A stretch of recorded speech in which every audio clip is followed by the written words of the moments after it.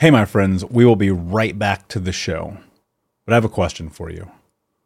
Are you struggling with the impact of childhood trauma? Well, know that you're not alone.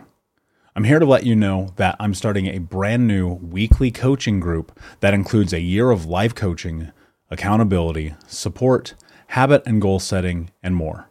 I'm starting a waitlist for the group right now, and I'm only taking a handful of people. And I'll let you know that through this personalized coaching, we'll work together to help you understand how your childhood trauma has shaped your beliefs, behaviors, emotions, and will help you create a roadmap for healing and growth. Right now, you can schedule an absolutely free coaching session with me and get put on the wait list if you go to thinkunbroken.com. My friends, it's your time to turn your trauma into triumph, breakdowns into breakthroughs, and become the hero of your own story. And I'm here to support you in doing that. Just go to thinkunbroken.com to register for a free coaching call with me and to get put on the wait list for the brand new weekly coaching program.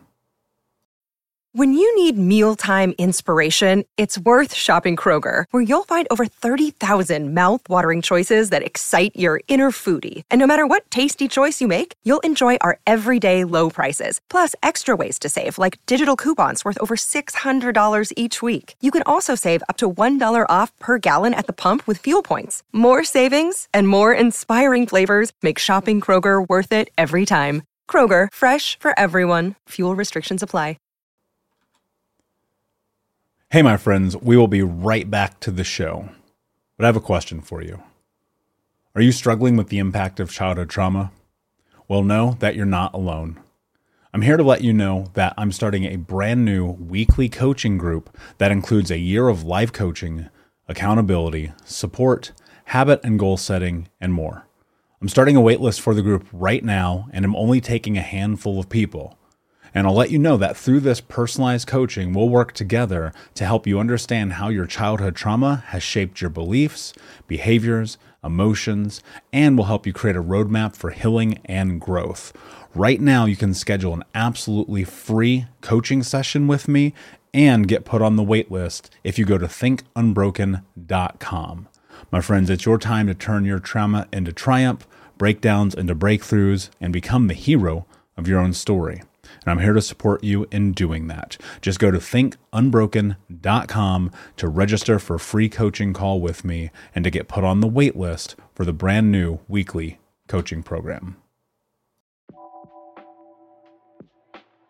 What's up, Unbroken Nation? Hello, my friends. I'm Michael Unbroken, host of the Think Unbroken podcast and founder of thinkunbroken.com. And I'm honored to be your trauma coach and mentor because I believe that everyone is capable of getting unstuck, cultivating self-love, and becoming the hero of their own story. I believe that when implemented correctly, the practical tools and education you will receive from this show will help you lead an unbroken and extraordinary life. I believe that no matter what we come from, that we all have the ability to choose ourselves first, to create and manifest a powerful and grace-filled future and love the reflection in the mirror. I believe that every day is a day to grow, learn, heal, and change. That's why I started my company, thinkunbroken.com, which is an online training and healing and personal growth platform where you get everything that I know about how to get motivated, be accountable, get out of the vortex, and become the hero of your own story through community, connection, and commitment. For more information, visit thinkunbroken.com. Please listen closely as you may learn just one thing that will help you be unbroken. And please share this episode with at least 3 of your friends because we all need community and connection in our healing journey. And be sure to DM me and tag me on Instagram at Michael Unbroken so that I can say hi. I just want to thank you again for being a part of this, for listening and being a member of the Unbroken Nation. Now, let's get into today's show and make the world unbroken.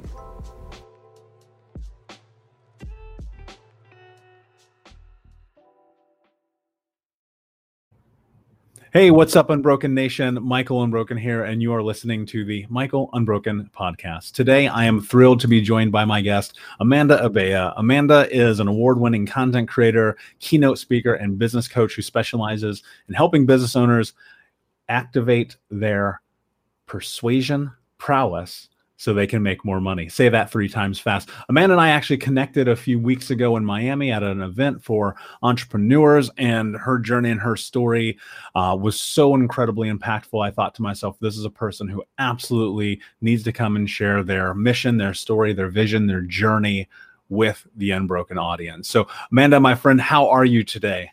I am doing well. How are you? I'm so good. I'm super excited to be here with you. So before we kind of dive into all of the things, we connected a few weeks ago in Miami, sitting, having dinner, and what you've decided to do in your life is pretty incredible, in consideration that many people who have not only the family background coming over as immigrants and being a first generation and all of those things, to be able to create massive change in their life takes a tremendous amount of effort and energy. You've done that. You are doing that. And so how did you end up with me having dinner a few weeks ago? Yeah, so we were at Grant Cardone's event, and I brought my assistant Xenia, and I really wanted her in the room because I'm not a shy person, I'll talk to anybody. Right. And I'm in sales. I'll talk to anybody. And I love people. But I was like, let me push her. I'm trying to develop her. And it was like the last night, and people mentioned that there was a happy hour. And I'm like, oh, we're going to this happy hour. And she's like, oh, I've done so much peopling today. And I'm like, you always go to the happy hour. So I was teaching her. And then we went to the happy hour and we sat down right next to you. And we just ended up talking, and we learned a lot more about each other. And we hit it off, and you just totally poured into me and Xenia in that moment. So kind of serendipitous, because we almost did not go. Yeah, it's funny like that. And out of curiosity, your intuition was like, no, you have to go and do this, right? Yeah. My intuition's pretty loud and pretty strong. It's one of those things that I've learned about more recently in the last couple of years, that there's always this like vision or this voice guiding me. And when it does, it's loud and it's very decisive. And it's like, oh no, you're going. I love that.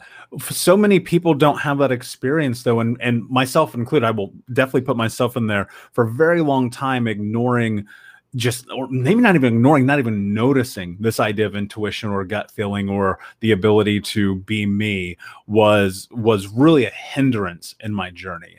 Talk to me about how now today, with what you just said, your intuition, your voice is so loud for yourself. Like, how do you even tap into that? That's a really great question that I've been trying to figure out the answer to as more people ask me. I think to a certain degree, it's always been there. I remember I've just always been an observer ever since I was pretty young. So I remember just observing my peers in high school, for example, and being like, oh, well, that's a really bad decision. Noted. I'm not going to do that. So I'm like constantly taking notes in my head. And I think what ends up happening is, in the beginning, when I didn't realize I was intuitive, I just saw it as, oh, I'm observing things, and then I'm picking up on patterns, and then I'm making decisions that way. But as I've gotten older, and particularly with certain things that have happened, like I completely shifted business models starting in 2017, partially because I had an intuitive hit that was like, oh, we are overdue for a crisis, and your current business would not survive it. There was no rhyme or reason for this. There was no I was in finance, and people are always talking about, in my first business, and people are always talking about a crisis in finance, but there was no reason for me to really believe that. Or maybe a year prior to the pandemic coming, I actually moved out of my condo in Miami and moved back home. I had to move. There were a lot of construction issues in the condo, and now with what just happened in Miami with condos, I was like, good move getting out of there. But there were just lots of issues, and I was like, I'm out of here. And I went back home. And part of the reason why I went back home was because there was, again, an intuitive hit that was like, something's coming. And when it comes, this is where you're going to want to be. And it was just a voice. A year later, we have the pandemic. And it's true. This is exactly where I wanted to be, not holed up in a condo. And then in addition to that, when I hired Xenia, who you met, I had this crazy sense of urgency when I hired her. I hired her at the end of 2018, and she was my first employee, which was already like a huge leap for me from my first business. And I was like, we got to get these systems figured out. We got to get this foundation figured out.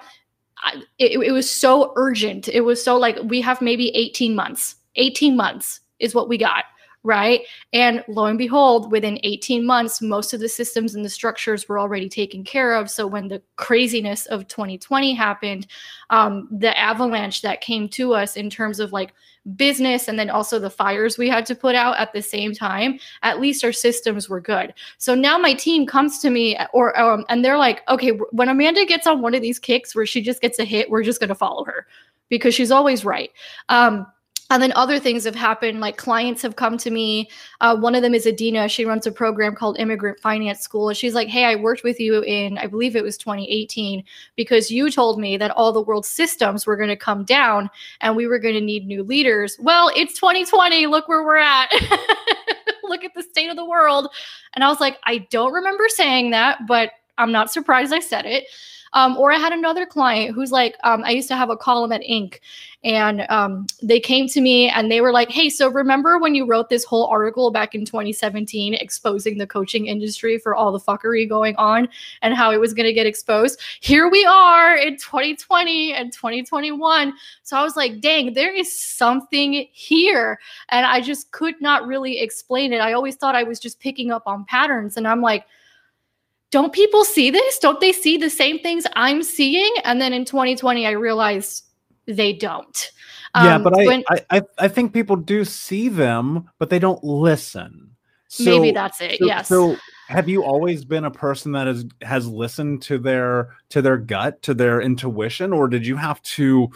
For me, I literally have to force it, like, because I was so used to not doing that, where not listening was kind of the precursor for everything. And so listening became new over the course of the last 7, 8, 9, 10 years. Have you always been able to listen to your intuition, or do you have to train this? I think I had to train it. I think it was always there, and I think we all always have it. Like I mentioned, I was a really good observer when I was a kid, and I would take diligent notes, right, based on what other people were doing. But I will definitely say, like, as a young adult, I definitely did not listen. I did not good things as a young adult because I was not listening to myself and put myself in precarious situations. But I will say, I think my saving grace in a weird way is I got my dark night of the soul a little early in life. I was 21.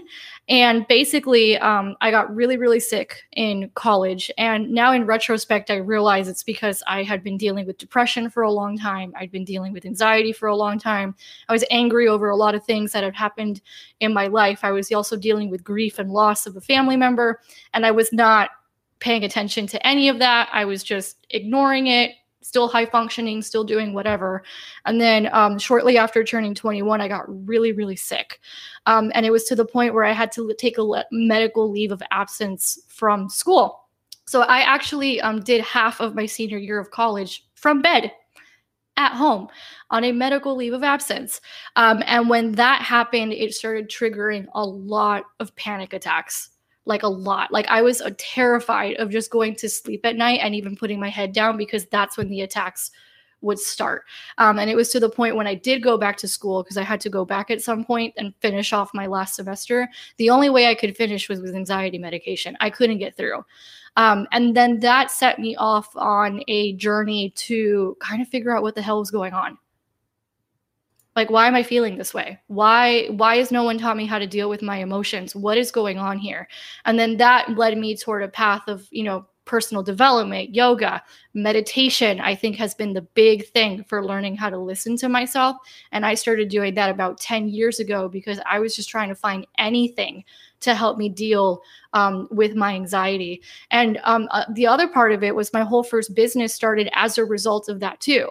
Everybody knows the part, or if you know who I am, everybody knows the part where it's like, oh, Amanda graduated from college and couldn't find a job for 6 months and started freelance writing and talking about money. The part they don't know about, because I didn't realize the connection to it, was the year and a half prior where I was struggling with panic attacks.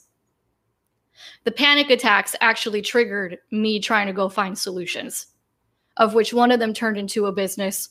One of them turned into just trying to heal myself any way that I could. Meditation came through that. And then through meditation, it's just learning how to listen to yourself. And I think when you have a lot of practice at it, there's a knowing that kind of comes with it, and you know what it sounds like and you know what it feels like. Over time, I just trusted it. And the other thing is, maybe in the beginning, it wasn't in the first few years, maybe I didn't trust it as much. I was still very scared.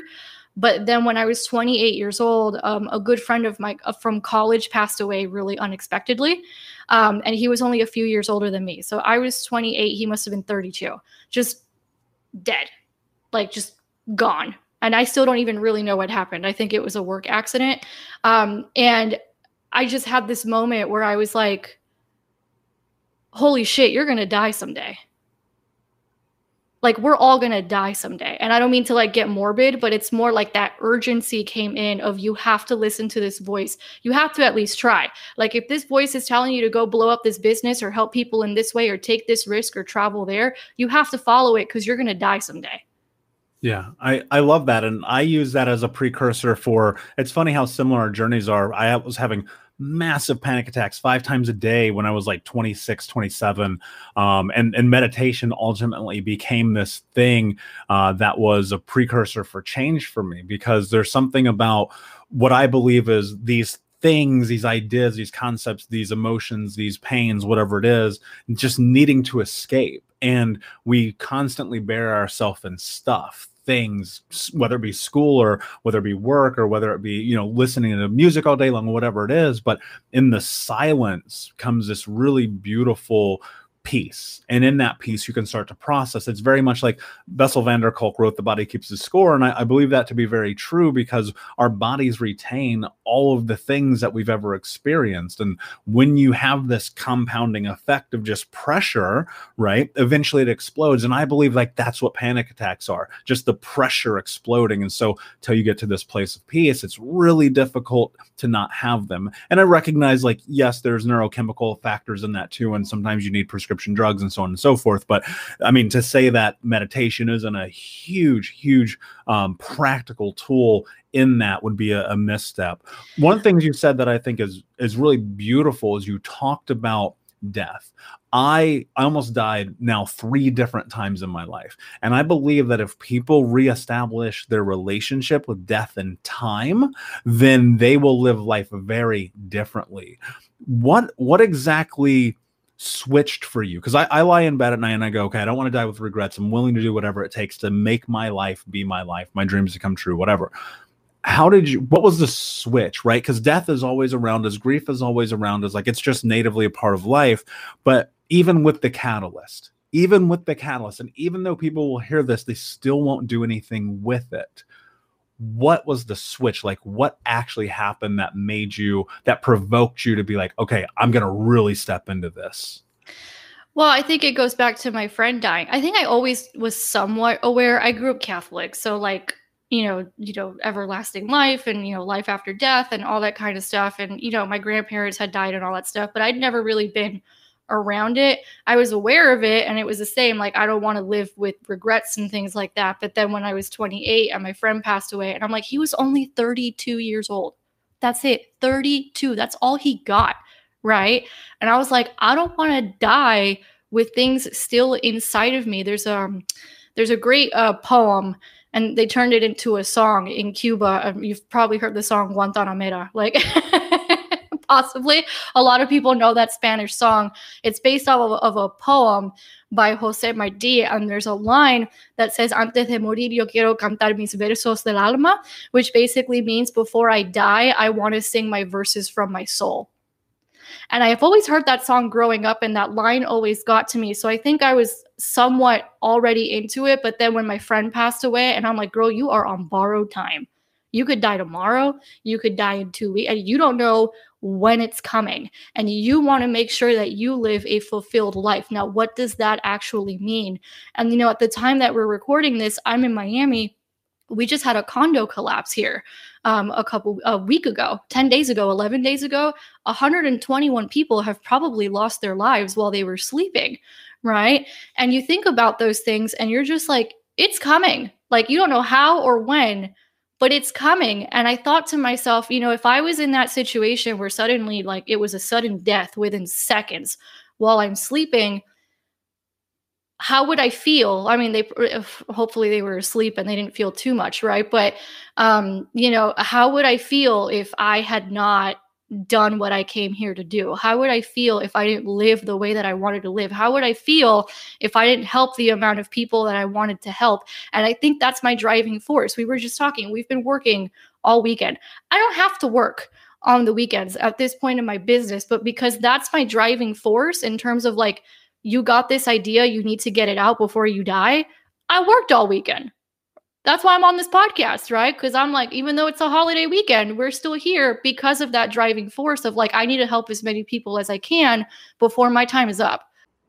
Hey, what's up, Unbroken Nation? Michael here. I just wanted to take a moment and invite you to the Think Unbroken community coaching sessions. We start these sessions at the beginning of every month, and we take a deep dive into the baseline and frameworks of what it means to get out of the vortex and become the hero of your own story through community, connection, commitment, and education. You can learn more about this at healtraumacoach.com, where you can fill out an application and sign up for a trauma healing call with me or my team to see if the Think Unbroken community coaching sessions is right for you. That's at healtraumacoach.com. We start at the beginning of every month. I cannot wait to see you there. And I'll be honest with you, if I'm not the right fit for you, we will help you find the person that can help you on your journey. Yeah, I'm right there with you. I believe in service so much. And, I look at it quite often and I think people around me start to better understand that this isn't just something that I do for fun. I'm driven, I'm obsessed with it. And so to me, it's like riding a bike, right? When you're a little kid, you're like, I can't wait to ride my bike. I'm going to ride it in the snow. I'm going to ride it in a hurricane. I'm going to ride it with flat tires. I'm going to ride it all the time because it's fun. And that's how I think about everything that I do in my life. It's like riding a bike every single day. I can't wait to wake up and put my feet on the pedals and go on the adventure. But I'm not going to lie. There were periods of time when I worked in corporate America where that was not the case. I worked for a Fortune 10 company for almost 6 years, and I was miserable, right? And I hated my life, and I literally hated my life. Like, that's not parable, right? And so in that, one of the things that I now know and understand and appreciate about my journey today is the willingness to live life on my terms. I know that you have not always been in this position of doing what you do right now, but you had to make some choices. You had to make some decisions. Talk about those choices and decisions that have led you to where you are today and the impact that they've had on your life. Oh my God, so many. So as I mentioned, I grew up Catholic. So I have a PhD in guilt. And this idea of like trying to be perfect and be a good girl. And I went to a Catholic school for college, which was like intense. And I was like, yeah, I'm not about that life. But that was a difficult decision I had to make because sometimes we're only doing things because our family of origin did them. And then we don't want to be cast away by the family of origin. So that was a difficult decision in the sense that I didn't want to disappoint anybody.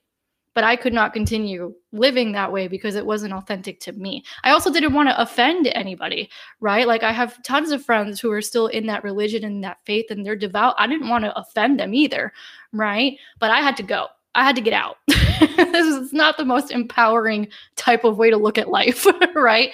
And I had to move on and try other things. I think that was one. I think others have been, I would say probably one of the biggest ones was transitioning from my first business into the one that I have now has forced me to make some very different decisions that a lot of people, in my opinion, would not make. And even in the first business, right? I was working at a day job, right? I was working weekends. I was working nights. I was getting up early to work. I didn't know what the hell I was doing, right? There's no like entrepreneurs in my family. I was just trying to piece it together for myself. And no one was out here talking about funnels and stuff back then. So it was just kind of like the blind leading the blind back in 2011, 2012, right? And you know, I had friends who were going out and partying and stuff, and I'm at home blogging, right? And I was just starting to make different decisions in that way. Leaving that job was a decision I had to make. I was a recruiter. I was placing people in jobs with Fortune 500 companies with the upward mobility and the benefits and the 401k. And meanwhile, I'm over here like, I want to quit my job and blog. And write about money. And then my intuition kicked in, and my intuition was like, this economy is not going back to how it was before 2008. And all the people that you interview just haven't realized it yet. You got to move online. I think that was the first time I really listened to that voice and made a decision that was really scary. And that looked kind of crazy to people who were like kind of on the outside of it. Because I noticed back in 2012, probably, I was like, oh, there's something going on online. Right? All my internet friends are like quitting their jobs to like freelance full time. I got to go follow that. And it took me a while to muster up the courage to quit that job and actually do it, because on the one hand, I'm seeing the internet take off. And on the other hand, I'm interviewing people for jobs, and everybody's talking about how they want the security. I think I forked over most of my emergency fund at that point to hire a coach to get me to be able to quit that job. That was terrifying. And I put in the work, right? Again, it was like getting up early in the morning, working late at night, working on weekends, and going to the gym in between, and being at this job in order for me to be able to quit. I've made decisions, like I've put my money where my mouth is. I've spent the last 2.5 years probably working harder than I've ever worked in my life to build really solid systems and foundations. Most people would not work as hard as I've worked in the last 2 or 3 years just following a vision, right? There was no reason for me to do any of this stuff other than I just have a vision and I have a gut feeling. That was it. Yeah. And I think, it's hard to say that most people won't. I think most people are in circles of people who don't support them in a way, whereas all they hear, look, real talk, there's somebody listening or watching right now whose mother is in the way of them making their dreams come true. Whose best friend is in the way of making their dreams come true, who is so trapped within the nomenclature of the idea that everything has to be passed and filtered through other people for approval. I think one of the biggest things that I hear for you is, you put yourself, even though you were working in this job and you were trying to build this thing on the side, you still needed a community, you needed connection, but you needed commitment. These are 3 things I talk about and Think Unbroken all the time. And part of it is that you went out and you got it, right? And you have to, what people don't understand about chasing your dreams and having the life that you want to have is you have to invest time, money, energy, right? You have to put yourself in a position to do that. And sometimes you need to leverage other people who are only simply one step in front of you to be able to get there. And sometimes that's like hiring a coach. I think that's something that I'd love to talk about here, because as someone who's a coach, who's coached thousands of people, who has put themselves in a position to be a leader in this space, I also have multiple coaches. I started this journey with a coach. I had someone who was one step ahead of me that I could leverage, that I could learn from. Yet we live in a weird society where there's this idea that if you're hiring a coach or you're looking for a coach, that somehow you're not good enough. Somehow you're dare I say, broken. You're somehow like not ever going to make it. Oh, you need help. And it's like almost faux pas at this point. Right. Talk about what happened then. Let's go back, because I know you have coaches now, but we'll get there. Talk about that initial step in that process where you're like, you know what? I need help. Because that's the word people don't use. You said, I need help. I'm going to go find it. What was that like for you? So I want to reiterate what you said, that you're right. There are people or who do not have support systems around them. And there are people that are afraid to make choices. And that goes back to that family of origin thing I was talking about. You're just afraid of disappointing people, right? So yes, you're right. There are tons of people who are going to work hard, but for some reason, they're just scared to make the move. And that could come from multiple different things. I think the other thing that was coming up for me while you were talking and asking this question is I learned to put myself first at a very young age, probably at like 18. I learned to put myself first. And there's a funny story about that. I had a boyfriend at the time and he dumped me. And because I was the observer, right? I was like, oh, he just put himself first. That's what all guys do. What if I just learned to put myself first like guys do? Right? And that's what I've always done. So I know with women in particular, sometimes one of our biggest struggles is asking for help. That's a big one that we struggle with because we feel like we have to do it all ourselves. It's that superwoman syndrome. Not saying I've never done it. I've totally been there. I think another one is we're conditioned to put everybody else before ourselves. So even when we do put ourselves first, we're going to get called selfish, right? Or we're going to get called a bitch. I've been called both several times, right? But ultimately, it comes back down to that piece that we were talking about earlier, which is I'm on borrowed time. I don't have time to waste on, number one, other people's opinions of me, right? Especially people I don't know from a can of paint. And number two, I don't have time to waste to not live the way what I feel like I'm here to do. I think there's a certain level of feeling like I'm put here on purpose, right? And feeling like I have to see something through.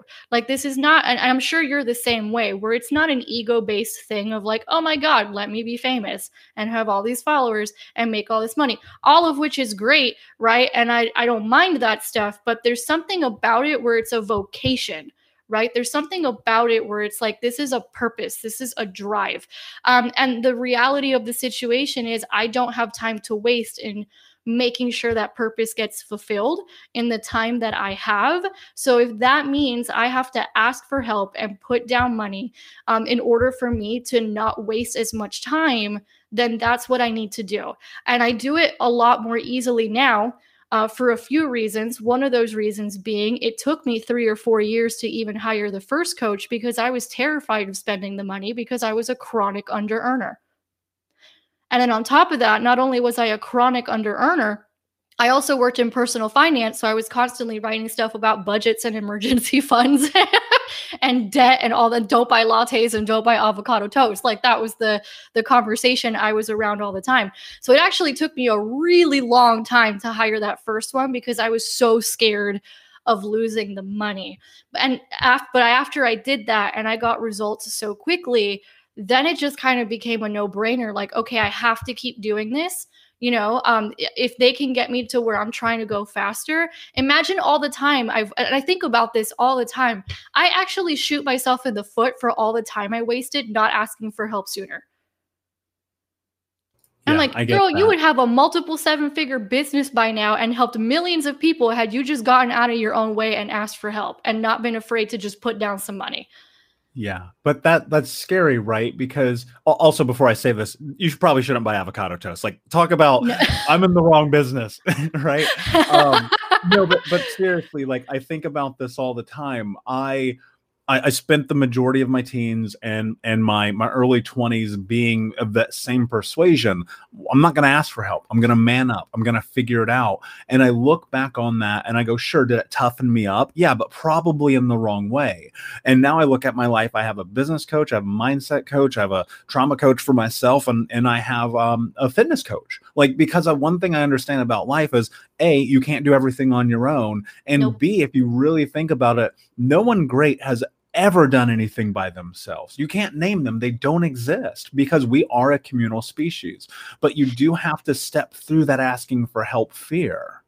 And we're not supposed to do it by ourselves. I think one thing that's interesting, I come from a Latin backgrounds. I remember I used to get a lot of shit in my first business because I was unemployed. I had to move back home. I had a job. I was freelancing. I was still home. And I'm like, yeah, so I could blow this business up and invest money and build wealth. That's why I'm doing that. And in my culture, that was seen as pretty normal, right? Whereas in American culture, and this is something immigrants talk about a lot, there's this idea of like extreme individualism that kind of doesn't make a whole lot of sense with the way that human beings are actually built. So I think part of what we see happening is that we live in this culture of like, you have to do it by yourself. You have to pick yourself up by your bootstraps. If you didn't struggle, it doesn't count. If you didn't white knuckle it, it doesn't count. Asking for help is a weakness. You're supposed to be strong, Yeah. And I think a part of that is a cultural thing, speaking from the perspective of someone who comes from a culture where it's more communal. Yeah, and now one of the things you're creating shifts in terms of building community, especially for women and especially around money. I think I've been an entrepreneur for pretty much my whole life. I've worked with some of the biggest companies on planet Earth, and we're just now seeing, and we're still not even close, right? Women earn money as they should. And I still think we're miles away. Unfortunately, I wish it weren't the truth, but it is the truth. But one of the things that you've done that I think is so beautiful and not only empowering is you've decided, you know what, I'm going to use my voice to help empower women to understand their value, to understand their worth, to understand that they can come out here into the world driven by, you know, especially men in business and get what they deserve. And you came up with an amazing business and brand, Make Money Your Honey. I want you to talk about before that particularly, but the transition from that one job, leaving that thing, recognizing, following the intuition that wasn't for you, and then saying, you know what, I'm committing. Because part of this, and I'm sure you didn't recognize this when you started, that it was going to be the hardest thing that you've ever done. Talk about why the commitment you make has driven you to launch and create this brand and make it what it is today. Oh my gosh. I think it's because I struggled with money for a really long time. And now I've actually done a lot more of my own work in this area around generational trauma and things like that. And it wasn't until recently when I actually realized it was Father's Day. My brother and I were here, obviously, and then we were cleaning out my grandmother's old room because we had to move her. She has advanced Alzheimer's, and we had to move her into an ALF. So we were cleaning stuff out, and we were going through all these old photos of like my grandfather on my mom's side, and my parents started sharing stories, right? And I'd heard some of the stories before, but there were others that were new.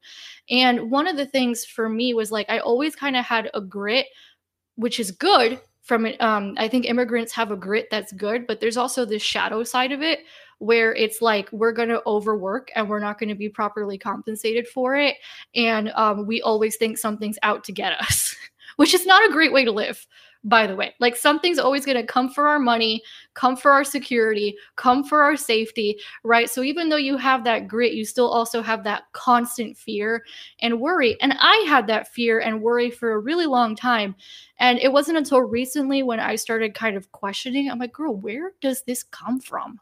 Right? Like, it's not like you had anything happen that would make you feel that way. But you know who did? My grandparents and my parents. So, long story short, my family fled the Cuban Revolution. For those who don't know, Cuba is a communist dictatorship of a country. Like we were just talking before here, how we have like easy access to the internet. They don't over there. There's dilapidated buildings. I mean, people, there's no freedom of speech. There's no nothing. Like you speak out against the government, you go to prison. Like that's how Cuba rolls. And my family lost everything. So on both sides of the family, we had some real estate. Like we weren't rich by any means or super wealthy or any of that, right? But it was enough where, I mean, had all those things not happened, we would have been, I mean, we weren't like the Bacardis or anything, but like we would have been okay, right? And we would have kept like building that wealth had the Cuban Revolution not happened. My parents also never would have met and I wouldn't be alive, but that's a different story. So, and they had everything taken from them. My mother still remembers the day that like the Cuban government knocked on the door when she was a little girl and basically took the farmland that belonged to my grandfather and said, this doesn't belong to you anymore. You know, my great grandmother on my father's side, she had real estate properties around Havana, all gone, just like this, poof. Not to mention the struggle they had to go through just to get out. My father was sent on a plane by himself to the United States at the age of 11 just to get him out of there. He went through a foster care system until my grandfather, who had to flee very early because he was police in Havana before Castro came into Havana. He was in New York. He couldn't afford to come get my dad.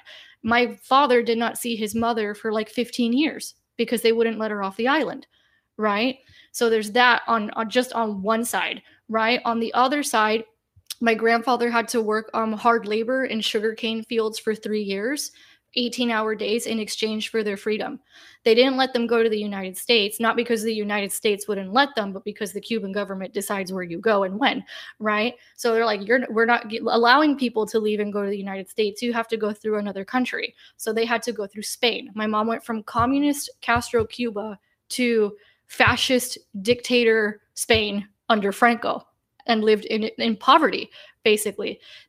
She eventually makes it to the United States too, pretty much lives in the projects in New Jersey. So my parents had to bust their asses to get out of poverty, right? After everything was taken away from them. I had aunts and uncles who lost all their degrees, all their jobs, had to start over in the or great aunts and great uncles who lost their degrees, had to start over. Everything was just ripped away from everybody. Families ripped apart. We had my grandfathers on both sides. I recently learned how to partake in some, illicit activities when they got here just to survive in a new country where they didn't even know the language, right? And I didn't know that until recently. So I was like, oh, well, A, that's probably where I get my hustle and my grit from, right? So that's the good side of it, right? But B, all this stuff got passed down. So like, even though I didn't necessarily, I was born and raised in the United States, I have not experienced these things, but I constantly grew up around the stories. It's still in my bloodline. It's still in my lineage. And I think one of the things that I've learned, and I was recently on a panel for AARP, for Latinas in finance. And one of the speakers said something so amazing, which was when you heal your own money journey, you're not just healing your life and the 7 generations in front of you, you're also healing the 7 generations behind you. So it wasn't actually until relatively recently, right, when I really started connecting some dots in between how I'm behaving, right, and in a not good way, right? Like all these fears and worries and traumas and how they would affect my decision-making abilities for making money and business. It wasn't until recently when I connected that dot, because I was like, you're fine. You grew up in a first world country. Yeah, immigrant family. Yeah, there's struggle, but like nothing extreme until I started going back. And then I was like, oh, this is where that comes from. So one of the things that I'm telling people to do is, look back in that lineage, because it's going to tell you a lot. And it's really going to help you in that healing process. And it's really going to give you some answers. Yeah, there's so much practical power in what you just said, because, I can trace my lineage as well. And, growing up in poverty, being homeless as a kid, looking at the way that I spent money when I was 18, I got a car, a Chevy Malibu, from a buy here, pay here place, because I didn't know you could just go to a car dealership. And I had a 24% interest rate, paying almost $600 a month for a Chevy Malibu, because I thought that's how it worked, right? That's the only thing I've ever seen. And so I also had to go through this process of healing my relationship with money. I love that that's a concept now, because I didn't understand that you could like not be poor and not be homeless and like make a good living. And in that, one of the things that I discovered was that's part of the healing journey, right? And that's so much what I think, and I'm not going to put words in your mouth, so I want you to dive in and explain it, but that's so much about what I think, or believe I should say, is your mission with Make Money Your Honey. Yeah, I really want to help people heal that relationship with money. At first it started in personal finance until I realized personal finance doesn't really help you do that.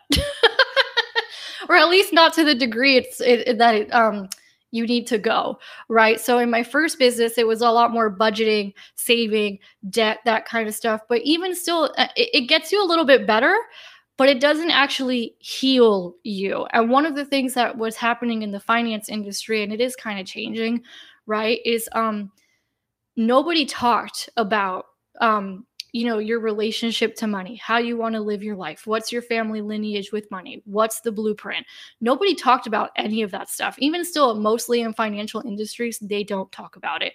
Now, where you do get more of that kind of conversation is entrepreneurship.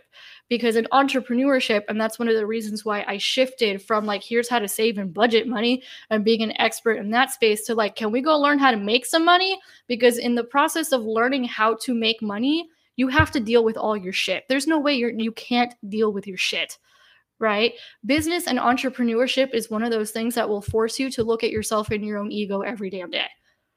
So I was like, okay, right? So let me go in this direction because that helped me a lot more when I had to learn how to earn money and I had to deal with my stuff and my own worthiness issues as to why I can't have money, right? Or why I'm not supposed to have money or why I feel guilty for wanting money and all those things. It wasn't until I kind of switched gears and went from like, let me obsessively manage money because there's not enough of it, and switched it to actually, there's a lot of money out here. Why don't I just learn how to make money? That I was forced to deal with those things.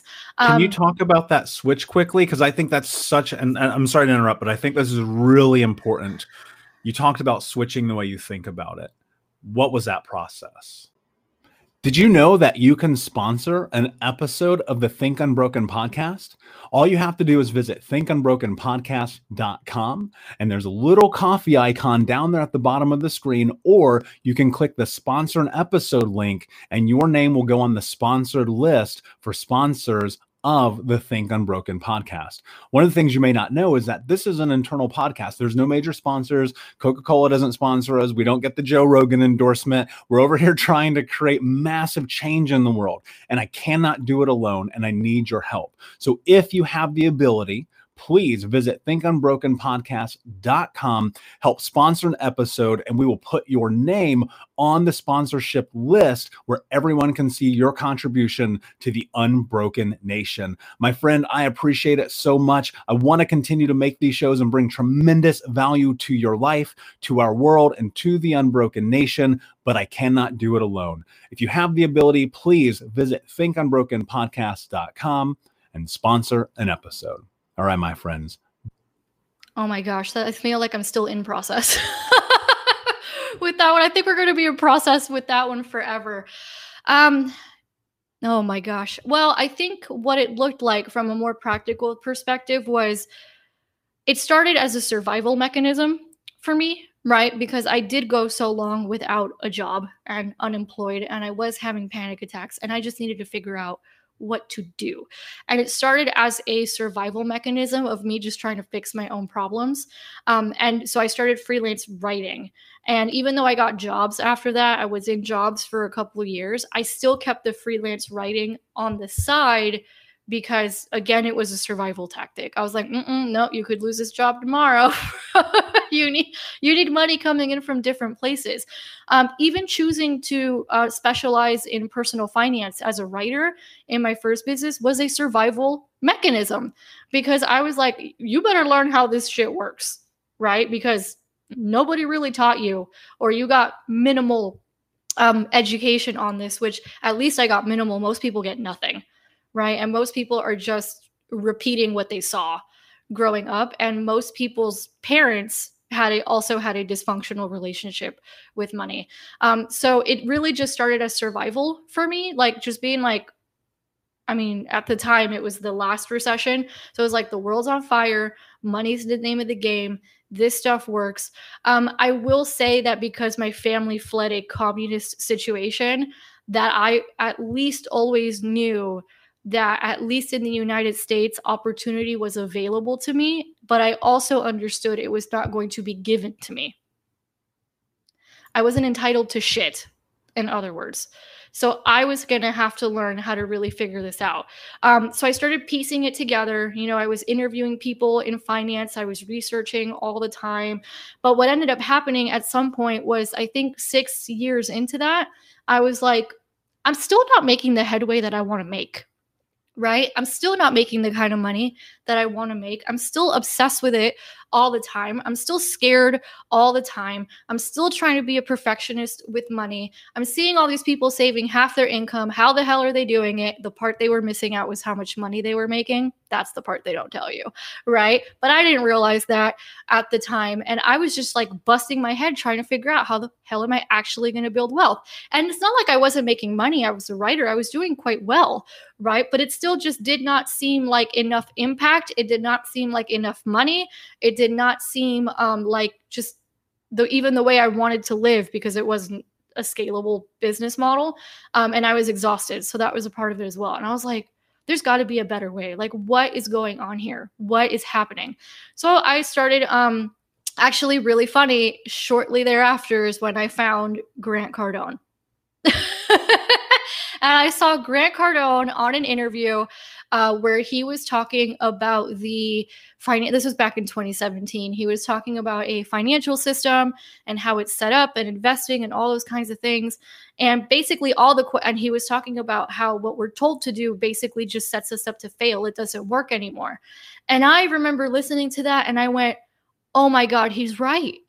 Right. And I know for a fact he's right because I'm up to my eyeballs in these statistics every day for the last 6 years. He's right. It doesn't work and it is not built in our favor. He is 1,000% correct. So it was like I had that light bulb moment where finally I got answers to all the questions I had already been asking. It's just no one actually connected the dots, or I wasn't able to connect the dots yet. And then I heard that interview and I just went, holy shit, what have I been doing for the last 6 years? What have I been doing? Now, I will say, right, it wasn't all in vain at all. I don't think anything is all in vain. Now I know what to do with the money I pay myself, for example. And it did put me in a position where I could invest more money. But I was still, it was just not, it was still, like, I would still have an emergency and still not have enough money to deal with the emergency. You're like still on a struggle bus. So when I heard that, I was like, this guy's totally right. And then I just started focus, and I heard him say something else in that interview where I said, oh shit, why did no one tell me this sooner? Right. And nobody told me because I just did not have it around me, to your earlier point. He said most people spend 95% of their time managing money and 5% of the time making money, or focused on making money. What if we switched that to 95% of the time focused on making money and 5% of the time managing it? And I said, there's my answer. Yeah. And by the time I found him, by the way, I had a string of failures. Okay. I had, because I had tried to get out of freelance writing and I'm a certified coach and all that kind of stuff. And I had tried a bunch of things. I had tried membership sites. I had tried low dollar offers. The only thing I had done successfully was launch an Amazon best-selling book. But other than that, everything was a failure. I got rejected 60 times in 1 month once, right? Trying to sell coaching packages. So I realized after hearing that, it's like, oh, it's because you haven't been doing this smart and you still have been obsessively worried about managing money versus figuring out how to make it and do it in a way that's actually smart and efficient and strategic. This is a game. That's all this is. Yeah, it is totally. And I mean, I look at it and to your point earlier, like my mission with Think and Broke, I never, like, if I get famous, I don't give a shit. If I get rich, I don't give a shit. And if it happens in the impact of creating massive change in the world, well, so be it. And I will welcome it. But the number one thing is the mission. And so, like, while I hear what you're saying, I'm always still thinking about like the mission, right? And that's what you're about too, and what you're building now with Make Money Your Honey. Talk to me about what happened and how you're impacting, what the mission, vision, and goal of that company is, because I think that A, it's incredibly important. And B, I'm glad that we finally have women in this space who are having a real and honestly vulnerable conversation in a way that's practical about helping women make money, instead of just bringing it to attention with no action on the backside, which holds true for everything on planet Earth. So I want to be very clear about that. But talk us about this journey. So the reason I started focusing on women specifically was because I was a finance writer for so long and was up to my eyeballs in data all day long. I had written stuff about the wage gap. I knew that we had, I don't want to say, there are differences between men and women when it comes to how we perceive money. A lot of it is cultural conditioning. Some of it is stuff you learn at the home. A lot of it is historical. Like we've been treated differently as society, and then our roles with money have been treated very differently as well. So that impacts the decisions that we're making. You also have women that just our relationship to society in general is different than that of a man's, for historically we were seen as less than. So of course, yeah, we have perfectionist issues and we have worthiness issues when it comes to money.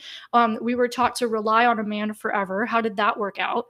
Not well. If you look at the statistics, right? If you look at the statistics of marriage overall, right? And I can't remember where I found this, right? And I'm not saying marriage is a bad thing. I hope to get married someday. I'm just saying from a financial standpoint, it was not working out for women for a long time, right? We were taught our only means of survival was a man. There are women right now who are in abusive relationships because they just don't have enough money to get out. That's an issue. We know that when women now we know, because we have enough statistics for it, we know that when women get their hands on money, they actually do a really good job of sharing it with their families and also the communities around them. Men don't do that as much, right? But the women do, right? They share it more. We know women, now we have some data that shows us women make really great leaders, right? Politically, in corporate, in all different kinds of situations. The only thing that's missing is women knowing this stuff. Knowing it, right? Because a lot of women just don't know that. And again, it's the historical conditioning. It's what you grew up with at home. It's the cultural conditioning. So there's a lot there that we have to deal with when it comes to our own relationship with money and power. So that's one of the reasons why. The other reason why is because in the last couple of years, when I switched my business to teaching more marketing and sales and scaling and things like that, and building sustainable businesses for women, a big part of the reason I wanted to focus on sustainability is because, look at childcare in this country. We don't have childcare. Look at what's happened in the last year with the pandemic. How many women quit their jobs, couldn't go back to work because they had to care for the children who were not in school, because that's the way that we have it here. So the only way for you to be there for your kid and make oodles of money is with a sustainable business where you call the shots. There's no other way around it. So that's another reason why the focus on women. And then the final reason, which again has come up in the last couple of years, I cannot tell you how many conversations I have with women every week who've hired a bunch of whack-ass business coaches and nobody taught them how to sell. They got a lot of marketing and they got a lot of mindset and they got a lot of manifesting, but they didn't get any hard skills. And you need the hard skills in order for the money to come into the bank account, right? Money likes, for lack of a better term, money does like a funnel. It doesn't have to be a click funnel, right? But it has to be some sort of a structure and some sort of a funnel in order for it to come through, right? So it was just irritating the fuck out of me, right? That I'm like, why am I having conversations with women who've taken 15 bajillion courses because of a perfectionism issue that they think they need to go learn more, when in reality, that's not the case at all. And then number two, recently I talked to someone who was $40,000 in debt. No one taught her how to sell. And I'm like, I'm so fucking sick and tired of having this conversation, because the only thing we need to do is practice hard skills. Now, because of our relationship to money, because of our relationship to power, because of social conditioning, because we don't want to be seen as a bitch, because we have issues with being assertive, because we confuse assertiveness with aggressiveness, with aggression, right? Which is not the same thing. But because we confuse the two, because we're worried about other people's feelings, and because we don't want to do bro sales, which I understand, I don't want to do bro sales either, right? We have a really fucking weird relationship to the hard skills. So one conversation that's going a lot in the space is like women being in their feminine versus their masculine energy, right? And they're like, I'm in the feminine, I'm in receiving. I'm like, but how many leads did you talk to this week? How many connections did you make this week? Did you make money this week? Right? So there's a big confusion because of, number one, societal conditioning and our relationship to power and money because of societal and historical conditioning. And then number two, just the fuckery going on out here with the coaching space, which I'm sure you have seen, that although a lot of people are out here doing some really wonderful things, there's also a really dark, toxic underbelly to it as well. And I just got fucking tired of it. So I just started getting on my soapbox in the last couple years. I'm like, we have to learn hard skills. Okay, we have to learn how to sell. We have to learn how to get this money. Here are all the reasons why we have to learn how to get this money. And by the way, it doesn't mean you're a bitch. It doesn't mean you're going to have to disappoint some people, but it doesn't mean you're a bitch. And it's okay to disappoint some people. Yeah, I love that. And I think it's important to understand. I mean, at the end of the day, and look, I recognize the vast majority of people here listening right now are not entrepreneurs, and that's fine. But what you're talking about is practical, whether or not you work for a small business, if you work for a corporation, you're always selling yourself. You Like have to seriously, advocate for that's the yourself. reality. Yeah, You you have to have to be advocate for able. yourself. 100%. You have to be able to say, here I am, look at me, give me what I want. One of the things that people need to understand, especially if you come from a traumatic background, is that we have learned to turn off putting ourselves first. I love that that's Yep. where you started, because that was me for years. And I would put down my emotions, my energy, my effort, all the things, saying, this is what I guess I'm supposed to get. And that's just not practical to having a life that you want to have. I tell people every day, you have to put yourself first. That is not selfish. And money is the currency of how we exist in the world. If it were gummy bears, then fuck, I'd want to go and sell gummy bears, right? I want to make sure that that's the thing that helps me take care of my family, my friends, my community. And to not, I want to say this in a way that's practical, to not understand that your voice matters is taking away from the opportunity that you have to have a future.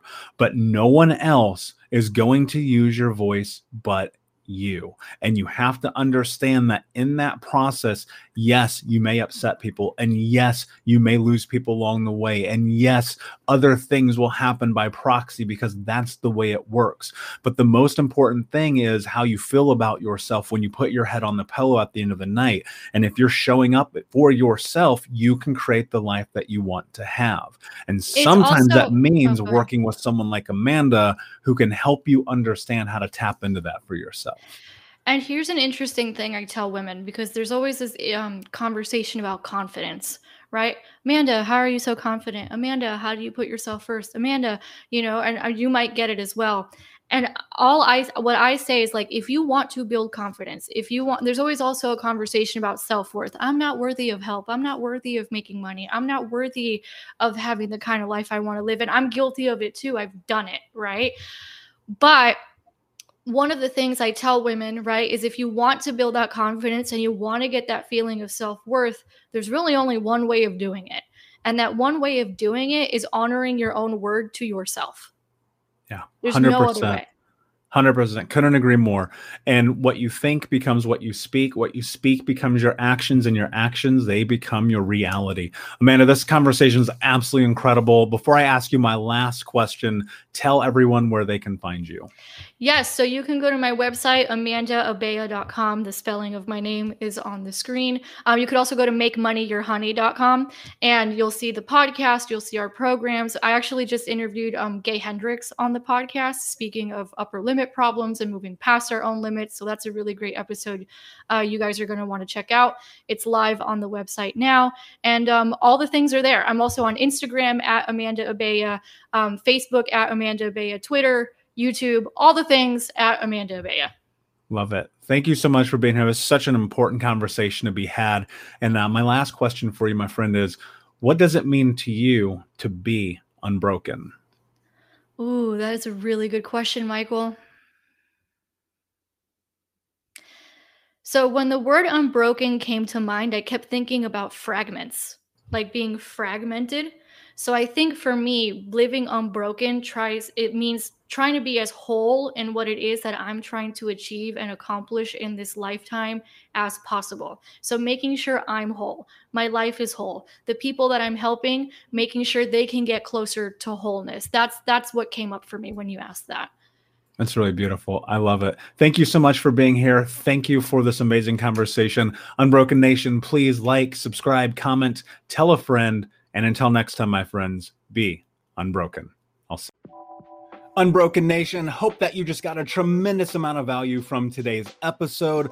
I want to know what you think. Please do me a favor and review, rate, and share the episode with 3 friends on social media today. It would mean the world if you did, because ultimately at the end of the day, creating community and connection is how we heal generational trauma in the world. And I need your help to do that, Unbroken Nation. So if you're on iTunes or Spotify or wherever you are, please like, comment, share, review. I want to know not only what you like about the show, but how I can make the show better, how I can make this further about helping you on your healing journey. So do me a favor, and when you do, shoot me a screenshot of you making the review to my DM at Michael Unbroken on Instagram so that I can have a conversation with you, say hi, and more importantly, so I can share it with the Unbroken Nation. Thank you so much, my friend. Hey, my friends, we will be right back to the show, but I have a question for you. Are you struggling with the impact of childhood trauma? Well, know that you're not alone. I'm here to let you know that I'm starting a brand new weekly coaching group that includes a year of live coaching, accountability, support, habit and goal setting, and more. I'm starting a waitlist for the group right now, and I'm only taking a handful of people. And I'll let you know that through this personalized coaching, we'll work together to help you understand how your childhood trauma has shaped your beliefs, behaviors, emotions, and will help you create a roadmap for healing and growth. Right now, you can schedule an absolutely free coaching session with me and get put on the wait list if you go to thinkunbroken.com. My friends, it's your time to turn your trauma into triumph, breakdowns into breakthroughs, and become the hero of your own story. And I'm here to support you in doing that. Just go to thinkunbroken.com to register for a free coaching call with me and to get put on the wait list for the brand new weekly coaching program. Save big money when you start your next project today at Menards. Check out our great selection of garage and utility lighting options in stock, ready to take home today. We carry everything to help you illuminate whatever project you're working on. Shop garage and utility lighting products in store at your nearest Menards. You can also view all of our entire selection of lighting options today on Menards.com. Save big